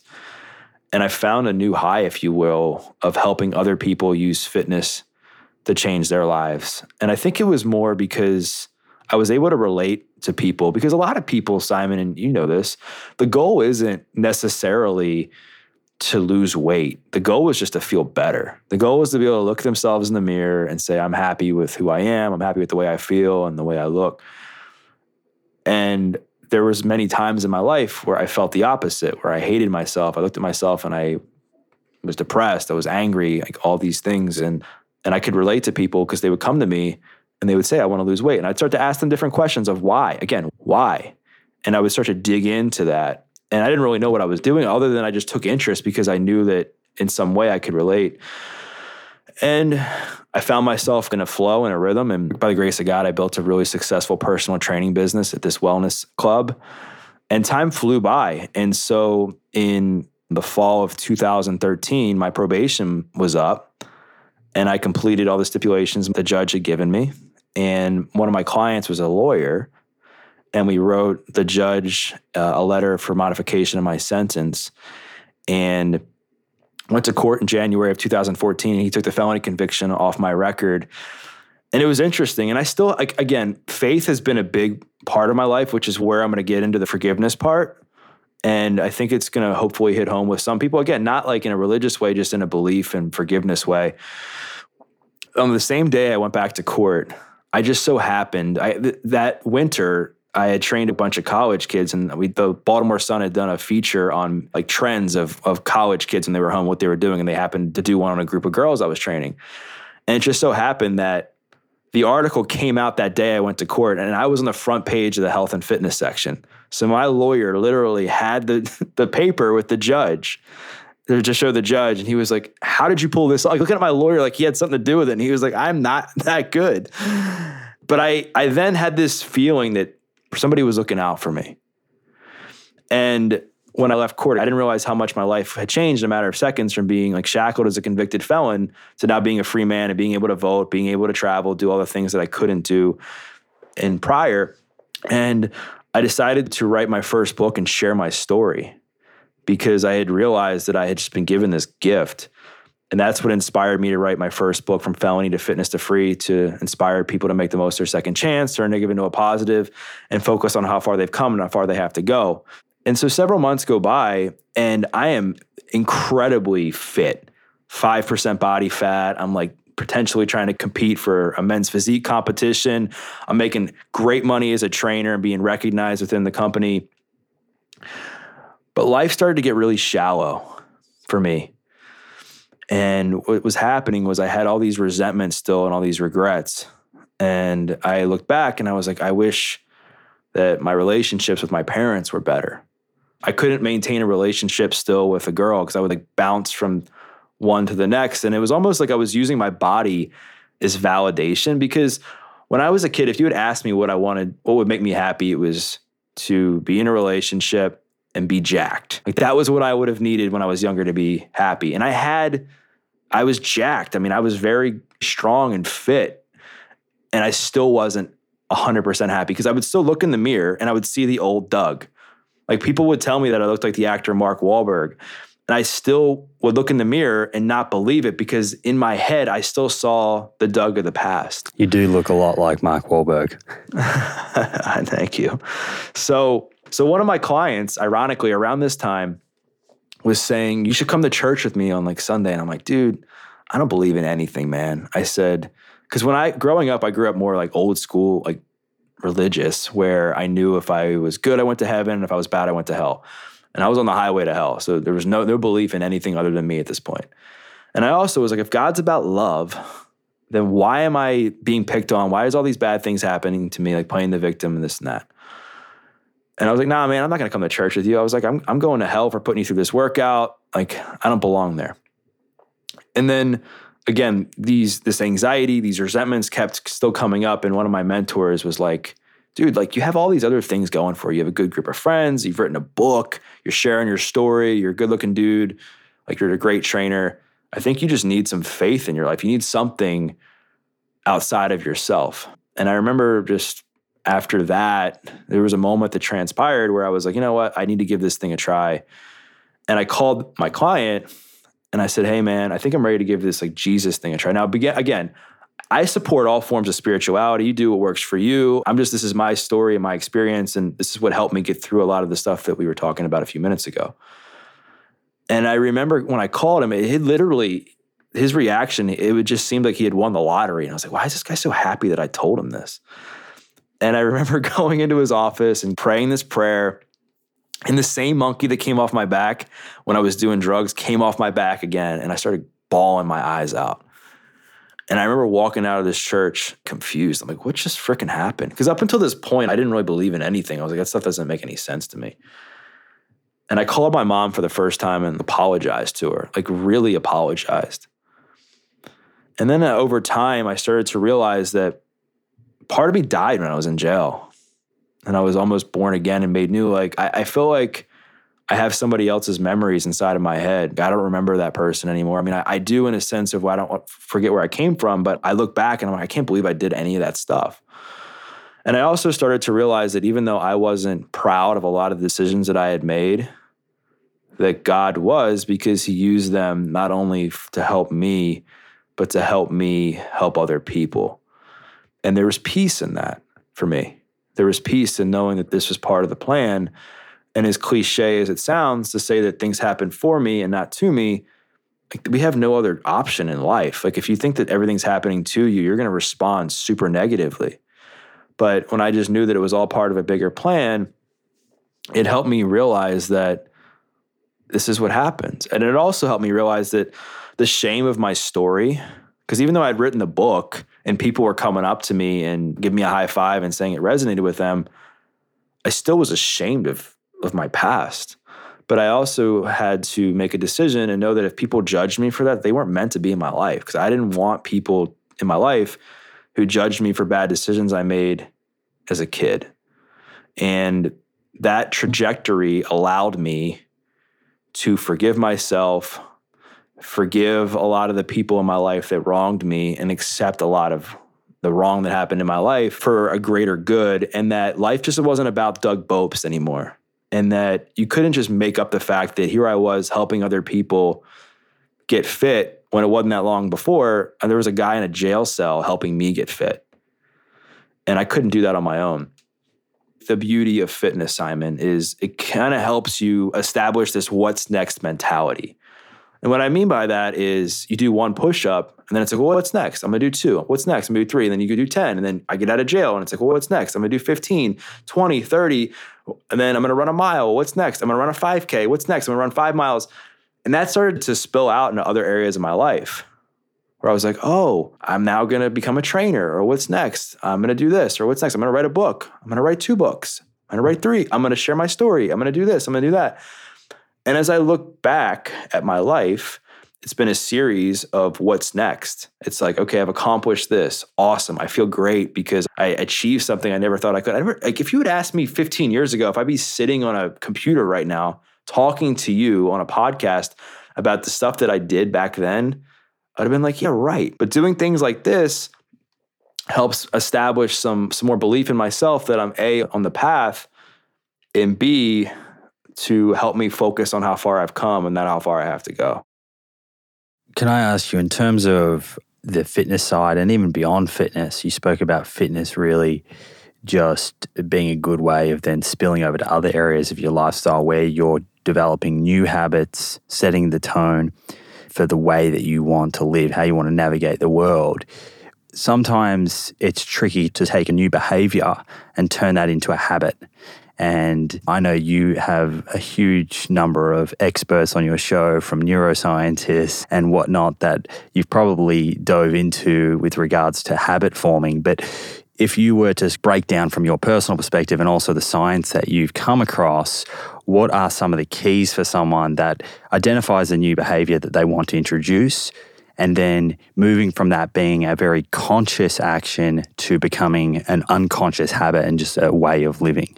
I think it starts with developing some sense of awareness of where you're at and then where you want to go. Because it's hard to set a goal if you don't know where you want that goal to take you, right? So for me, in my own experience, it's having that awareness of, okay, like I wanted to be the guy, for instance, who wanted to do a push-up and then get from that push-up to 10 push-ups. Like I knew where I wanted to go. And the other thing that I've found just from people I've talked to, and not to get too much in the weeds, but I think it has to be simple. And I don't mean simple as in just always easy, but you got to go from step 1 to step 2, because your brain, when you achieve something, there's this sense of emotion, there's a sense of reward when you achieve something that's like, I want more of this, right? So for instance, if you're somebody who has never exercised before and you go out for a walk that you haven't taken in 15 years, and say you walk 5 minutes, you're going to feel good. I guarantee you. A, you're going to feel good because you actually did it. B, you're going to feel good because of the feeling it gives you when you're done the walk. And then you're going to tell your brain, that feels good. I want more of that. So what are you going to do? You're going to go out and walk 5 minutes again whenever, like the next day or whatever. And then you're going to build that up to 7 minutes and 10 minutes. And then months are going to go by and you've run a mile. And where'd that all come from? It came back from the 5-minute walk. But I think what most people will do is they will get out and try to run the mile before they walk 5 minutes. And then as a trainer, after talking to a lot of these people that I've had conversations with and even my own research, I've learned that there was some things I did wrong in my trading approach early on, because I guess your level of success as a trainer in many cases is based on the results you get your clients, right? And so a lot of people, they want to achieve goals fast. That's like what we want. And as I look back, there was probably a better way I could have done it. Again, not that I was intentionally doing it wrong, I never was, but actually now learning about the science of habit formation and what it takes, starting small and building off of that is going to get you a lot further than trying to hit a home run. Hitting singles consistently is a lot better than trying to swing for the fences. You can swing for the fences every once in a while. If you want to, you're feeling good about yourself, you want to go out after you've walked for 5 minutes, like for a week or two straight, and you want to go out and try to walk 10, like that's cool. But don't try to go out and walk 30 when you haven't even walked for a minute. So again, it has to align with what you want. Because if it doesn't align with what you want, there's not going to be a lot of motivation for you to do it. Yeah, speaking from my perspective with nutrition and helping people make changes to their plate, it's the same story. There's the very odd, rare case where someone can make a giant shift overnight, and maybe that could stem from something they've seen or perhaps extreme loss of health personally or in their family, and that acute event motivates someone to make big changes overnight and stick with it. But I think by and large, for the most part, when it comes to diet, it's the same as what you're talking about with exercise. It's small, little changes, getting some momentum, feeling good about those changes and having those wins on the board, and then just progressing and stepping it out over time. You mentioned before self-talk, and this is when you were talking about the period where you were in prison and your cellmate was helping you and you were working on improving self-talk. Now you're at this stage where you're helping other people achieve their goals. But in order to do that, the ability for you to do that, by and large, comes from first improving your own self-talk, because it's very hard to motivate someone else if you're not in that position. So talk to me about self-talk and some of the strategies and what you've had to work through to change that. The most important thing is knowing that you're not always going to be talking to yourself in the best way possible. To me, that's super unrealistic. There's going to be times where you're talking to yourself in a way that you wouldn't want to talk to somebody else. And what I have personally learned is the more that I can accept that it's part of life, I can then stop myself from spiraling down that shame cycle that a lot of people go down. Because what tends to happen, Simon, is you hear the story, somebody is feeling off for the day, they're feeling like crap, they're depressed, they're stressed, and they're like, why am I feeling this way? Why am I feeling anxious? And they start to go down this cycle, and it creates more stress, more anxiety, and a bad hour turns into a bad day, bad 2 days, bad week. So when I start spiraling down, I accept, okay, I'm feeling off, I didn't sleep well, how can I take some action? And the action could be writing down a few things that I'm grateful for. And when it comes to gratitude, I think what really works is getting some meaning behind what you're grateful for. And not just saying, I'm thankful for my body. Like, why are you thankful for your body? Like, why are you thankful for this person? Why are you thankful for that? And you're really attaching a sense of emotion to whatever it is you're grateful for. And then once you do that, it changes your perspective. Because if you're constantly focusing on what you don't have in your life, and maybe that's leading to the negative self-talk, or you're constantly focusing on what's going wrong or what you haven't accomplished, gratitude can really come in and mitigate that. Again, not make it go away, but it can at least lighten the load a little bit to say, okay, like, here's some things I do have in my life. Here's some people that I do have. Here's some things that I have accomplished. And then some of the other things you can do is, and this is an important one too, is take action. And again, you don't have to go run a marathon, but for me, it's taking action in the sense where what are some things that I can do to make myself feel better that are also healthy and aligned with who I want to become or my highest self. So I'm not encouraging people to make like poor impulsive decisions. I'm encouraging people to have like that toolbox, that toolkit of knowing what works for them, not what works for me. What works for me might not work for everybody else, but for me, it could be calling a friend, could be going out for a walk, could be going for a run. It could be closing my eyes and just getting some prayer in. I like comedy. It could be watching something funny. It makes to make me laugh, like to change my mood, change my state. And then you can start to see that it'll mitigate and reduce the half-life of the adversity. And when people, talk to themselves in a negative way, it creates destructive patterns because, again, like I said earlier in our conversation, our perception of ourselves can become distorted based on the lies we tell ourselves. If you start telling yourself that you suck or you're never going to make it or you're a piece of garbage, you start to believe that and you start to make decisions and choices based on that. So if you can change the context of your dialogue, and one of the things that I will do is I'll say, okay, like, how can I change the narrative? So if I'm saying I'm stressed, I try to honestly think, well, what am I blessed for? What am I grateful for? Because then again, when you're stressed, a lot of times what can happen is you're focused on things that you haven't accomplished. You're stressing out over work. Maybe it's a relationship. And when you can go on the other side and say, well, here's some things that I do have. It's just something about the way it works in your brain where you feel a little bit better. Again, the situation doesn't get better overnight, but your mood can improve. So those are some of the things I can do. I mean, honestly, it comes down to 3 A's. 3 A's for me. Awareness, like being aware of what's going on. How am I feeling? Acceptance, again, accepting the fact that this is a normal part of life and it's par for the course for what I'm going through. And then action, taking the action that's in accordance with where I want to go. Okay, great. So that's kind of speaking to dealing with the everyday stresses and the perhaps negative self-talk, which, as you said, is not going to go away. You just need to learn how to react to it. I'm wondering, with all of your experience, and you may have spoken to a few of the sort of pillars there already, but what are for Doug, the non-negotiable parts of your life or in your day-to-day or in your week right now that when I pay attention and get these things right, I'm really setting myself up for success and a positive outlook? I mean, off the top of my head, it comes down to the 3 F's, which ironically were the title of my second book. It's faith, family, and fitness. And so it's faith in God, faith in myself, faith in the plan. Again, because when we're going through hard times, or even like when you're on a journey, we're all on a journey.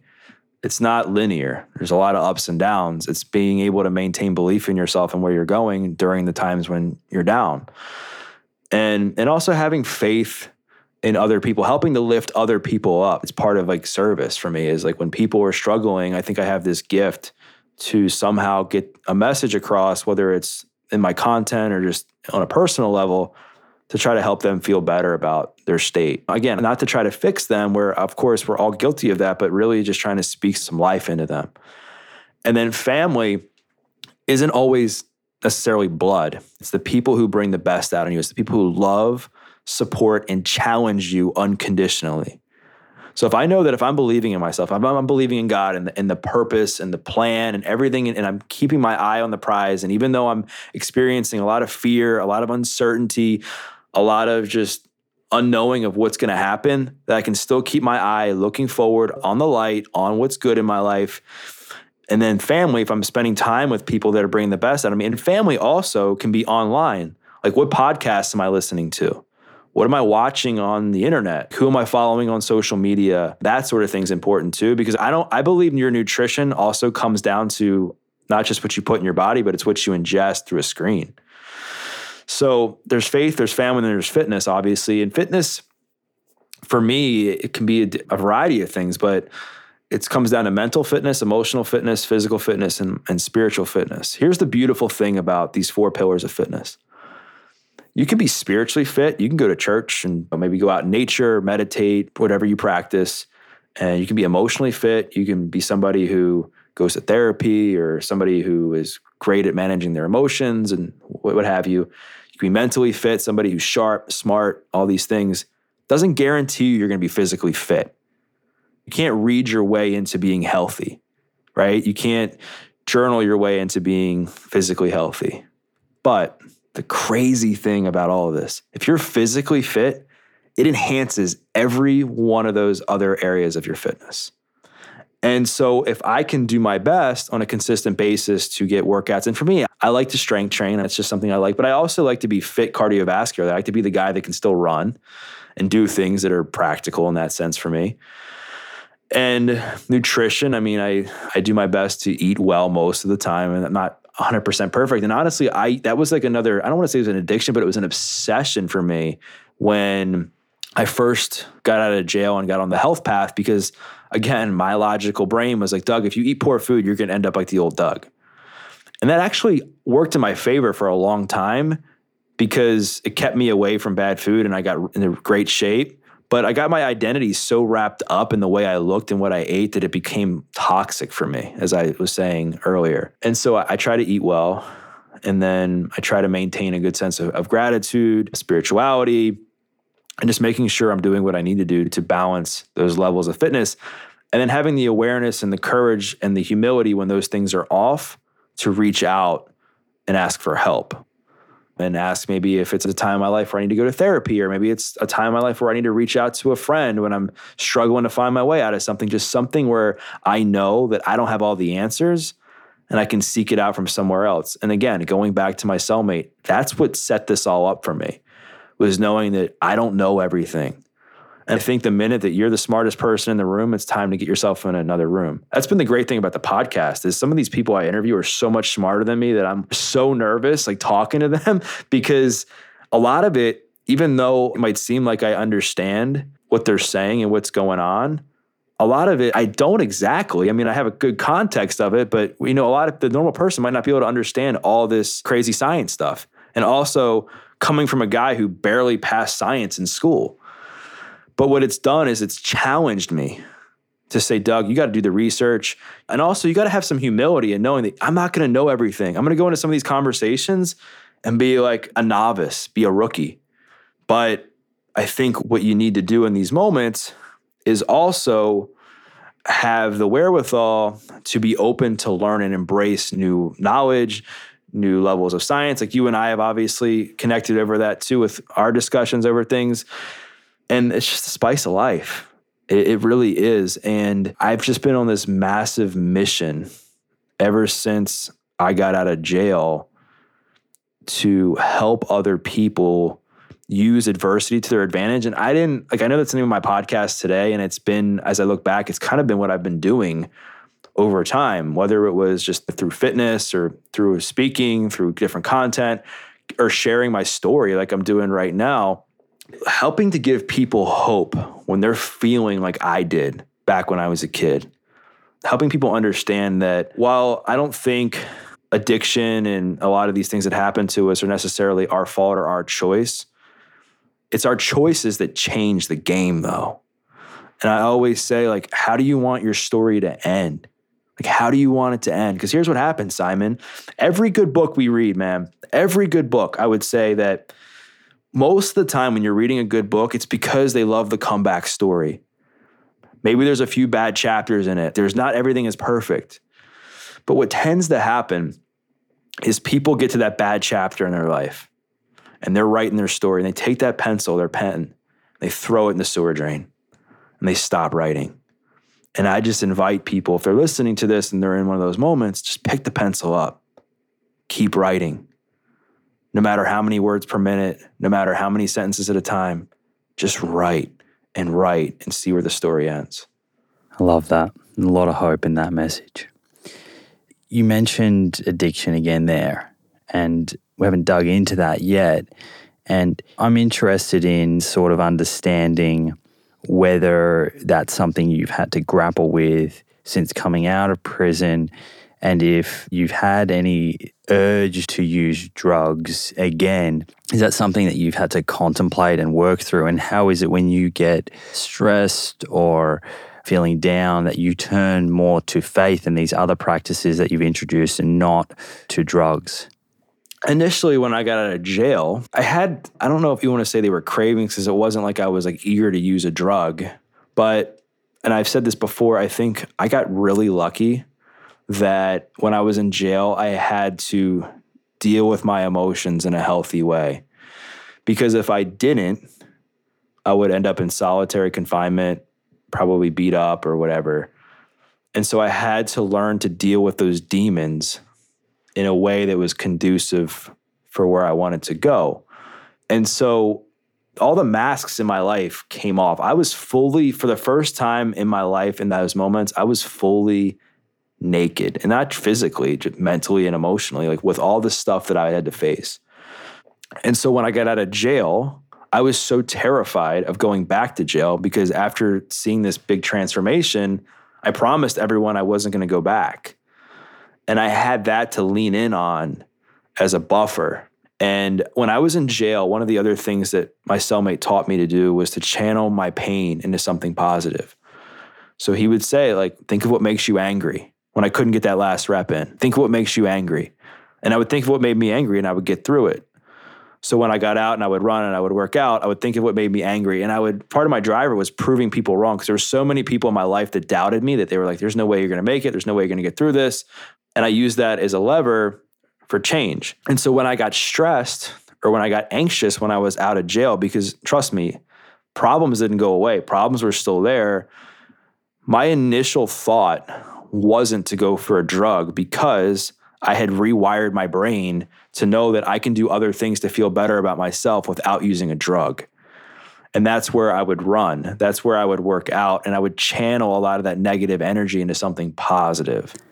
I guess zooming in a little bit on addiction slightly more here, if we look at your story and you had your own path, some may say non-traditional, more of an unorthodox sort of approach to rehabilitating and the influence of your cellmate. And then you've got the likes of Rich Roll, who talks about 12 steps. And we hear about people using plant medicines, anecdotally to sort of turn to and heal trauma and overcome addiction.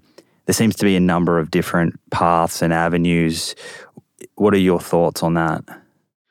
Yeah, first just accepting that the recovery is hard. It takes a village, but it's worth it. And the reason I say that is I think in any time where people are making a change for the better, people in many cases will assume that life's going to get easier. Oh, I'm making a step in the right direction, so that means my life's going to get better. And I think a lot of times what happens is people don't realize when you get into recovery, now you're faced to deal with all the reasons that you use the drugs or excessive alcohol or whatever it was in the first place. And a lot of people, I think, can become blindsided, if you will. I thought my life was going to get better. I thought it was going to get easier. And no, it's like now you have to deal with a lot of the stuff. And there's many different paths to do that. And that was one of the inspirations for writing my book, The Heart of Recovery, where I interviewed people from all walks of life on how they've beat addiction in whatever way works for them. I never really went to the 12-step meetings, so I never got a taste of that. I think I went to like one before I went to court. I think my lawyer at the time was like, you have to go to like some classes to prove you're trying to better yourself for the judge. And I went and I like walked right out. It wasn't right for me at that time. And I also, I think, went to a meeting or two when I was in jail. But as far as the recovery approach, it wasn't something that I did. And if what I had done hadn't worked for me, then I could have had a different conversation and tried something else that might have been more traditional. And I have plenty of friends that are in the 12 steps.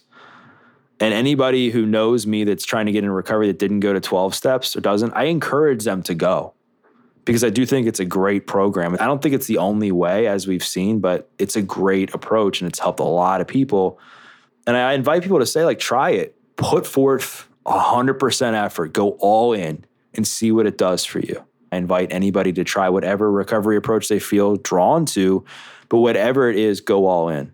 Well said, Doug. I think nearly at 2 hours here, so we can probably steer this ship home. But you mentioned before around doing podcasts and you sort of take the position of being curious and not being an expert and wanting to learn along the way. And I do the same thing. And my approach is as a host that if I can have a conversation with someone and learn a few things along the way, and the listener can at the same time learn a few things along the way, then I think that's a productive outcome. And this conversation is no exception to that. I think you're certainly paying it forward, which was an important part of your journey and an important part of the healing that you did during that pivotal time when you were with your cellmate. Do you stay in contact with him or anyone in prison these days? It's a $1 million question, right? It's interesting. I dedicated my first book to him because I wanted people to remember that I never forget where I came from and how much he helped me. And honestly, when I got out, he ended up getting out, and then we ended up doing some workouts together. And it was cool because I was actually able to do his workout with him. Like, we worked out together and not just the novice workout. But we've kept in touch off and on through the years, and nothing like substantially consistent, I guess. But I don't forget about him and what he did for me in my life. And the fact that if it wasn't for him, I don't think I'd be alive. I wouldn't be where I am today. And I've really enjoyed this conversation. And it was a conversation that I think hopefully is going to help a lot of people, because I think there's a lot of people that are going through hard times right now, no matter where they are, and they're struggling and they're stressed out, and maybe they need some hope, or maybe they're struggling with addiction, or they have somebody in their life that is. And I just think that this is a conversation that hopefully is going to help a lot of people. Certainly. And, it's not just speaking to someone who is dealing with addiction. It's the themes in here around self-talk, negative self-talk. This is something we all experience. Thank you so much for coming on and sharing so openly. I love what you're doing. I love what you're doing with your podcast. Very inspiring. So please keep doing what you're doing, and please come back and let's do this again, hopefully in the not too distant future. As a parting note, you've mentioned your books. Can you just mention the names of those again? And also, are there any other books or resources, things that people could turn to that you think are valuable in terms of some of the themes that we've spoken about today? So I guess we'll start with my books, which, I invite people to check out. I think they can be helpful. Is From Felony to Fitness to Free is my first one. And then Faith, Family, Fitness is my second one. And then The Heart of Recovery. So From Felony to Fitness to Free is just pretty much like a short book about my story. It's actually, I've thought about having like an updated version, because it only gets to like a certain part of my journey. And a lot's happened since then. I've written a couple other books. I've gotten, to be on some amazing podcasts and different media stuff that's happened that I think is kind of cool. And then Faith, Family, Fitness is it's like some of the top lessons that I've learned through the years, with corresponding Bible verses and action steps, if that sits well with you. And then there's The Heart of Recovery, is just the book I touched on, where I interviewed 50 inspiring people from all walks of life who have beat addiction or are in recovery in whatever way works for them. There's many different paths in there. But the themes are, I asked the same questions for a reason, because I kind of knew what worked in recovery. I kind of knew that there has to be some self-awareness. Like, people know what they need to do on a daily basis to stay away from whatever it was that got them in trouble. I knew that fitness was a crucial part. So we talked about their workout routines. I knew that spirituality was important. I knew that their relationships were important, like who they surrounded themselves with. And then what the make or break moment was. So I invite people to check that out. And then as far as books, like books that have had an impact on my life, there's been a lot. If you're looking for a really good addiction, like memoir, that one that really, I think this audience specifically will like. I really invite people to read Rich Roll's book, Finding Ultra. It's such a phenomenal book. It's so well done. It keeps you on your toes. Yeah, there it is. And it's a great story. And Rich is an amazing guy. And so I invite people to check that out. That's a great addiction recovery story. And then as far as personal development, like one of the books that I guess has changed my life is The 4 Agreements, which is by Don Miguel Ruiz, which the 4 agreements are: be impeccable with your word, don't take anything personally, always do your best, and never make assumptions. And I think if we can just do those 4 things, gosh, how much better would our lives be? So those are 2 books, I guess, to get people started. And then the podcast is The Adversity Advantage, if people want to check that out. But this has been awesome. And also to connect with you on the socials, you're most active on Instagram? Yeah, Instagram, I'm at Doug Bopst. And then DougBopst.com has a lot of my stuff on there too. You can buy the books there and check me out there too if you want. All right, perfect. Plenty of reading for the listeners there. Thank you, my friend. Let's do this again soon. Yeah, sounds good. There we go. Hope you found that conversation interesting, informative, and perhaps even helpful in your own life. The take-home message for me was that Doug really had to start believing in himself, valuing himself, and believing that he could do better. Ultimately, that's what led to his transformation and journey to building a new life, where today he's now showing up better and living a much, much happier, less destructive life. To sort of bring this full circle back to nutrition, which I mentioned in the introduction, I couldn't let you get away without anything food focused, could I? Doug's been listening to some of the other episodes and since we recorded this, we've been trading a lot of messages back and forth. And he let me know he's keen to lean in more towards a plant-based approach. So here's the deal. For the next 30 days, Doug is going to do a 2/3 or vegan before 6 p.m. diet. Now, you may be familiar with this if you've read part 3 of my book. It's on page 384. Anyway, this essentially means 2 plant-based meals a day and plant-based snacks. Doug will be doing a plant-based breakfast, plant-based lunch, and then dinner will be whatever he would normally have.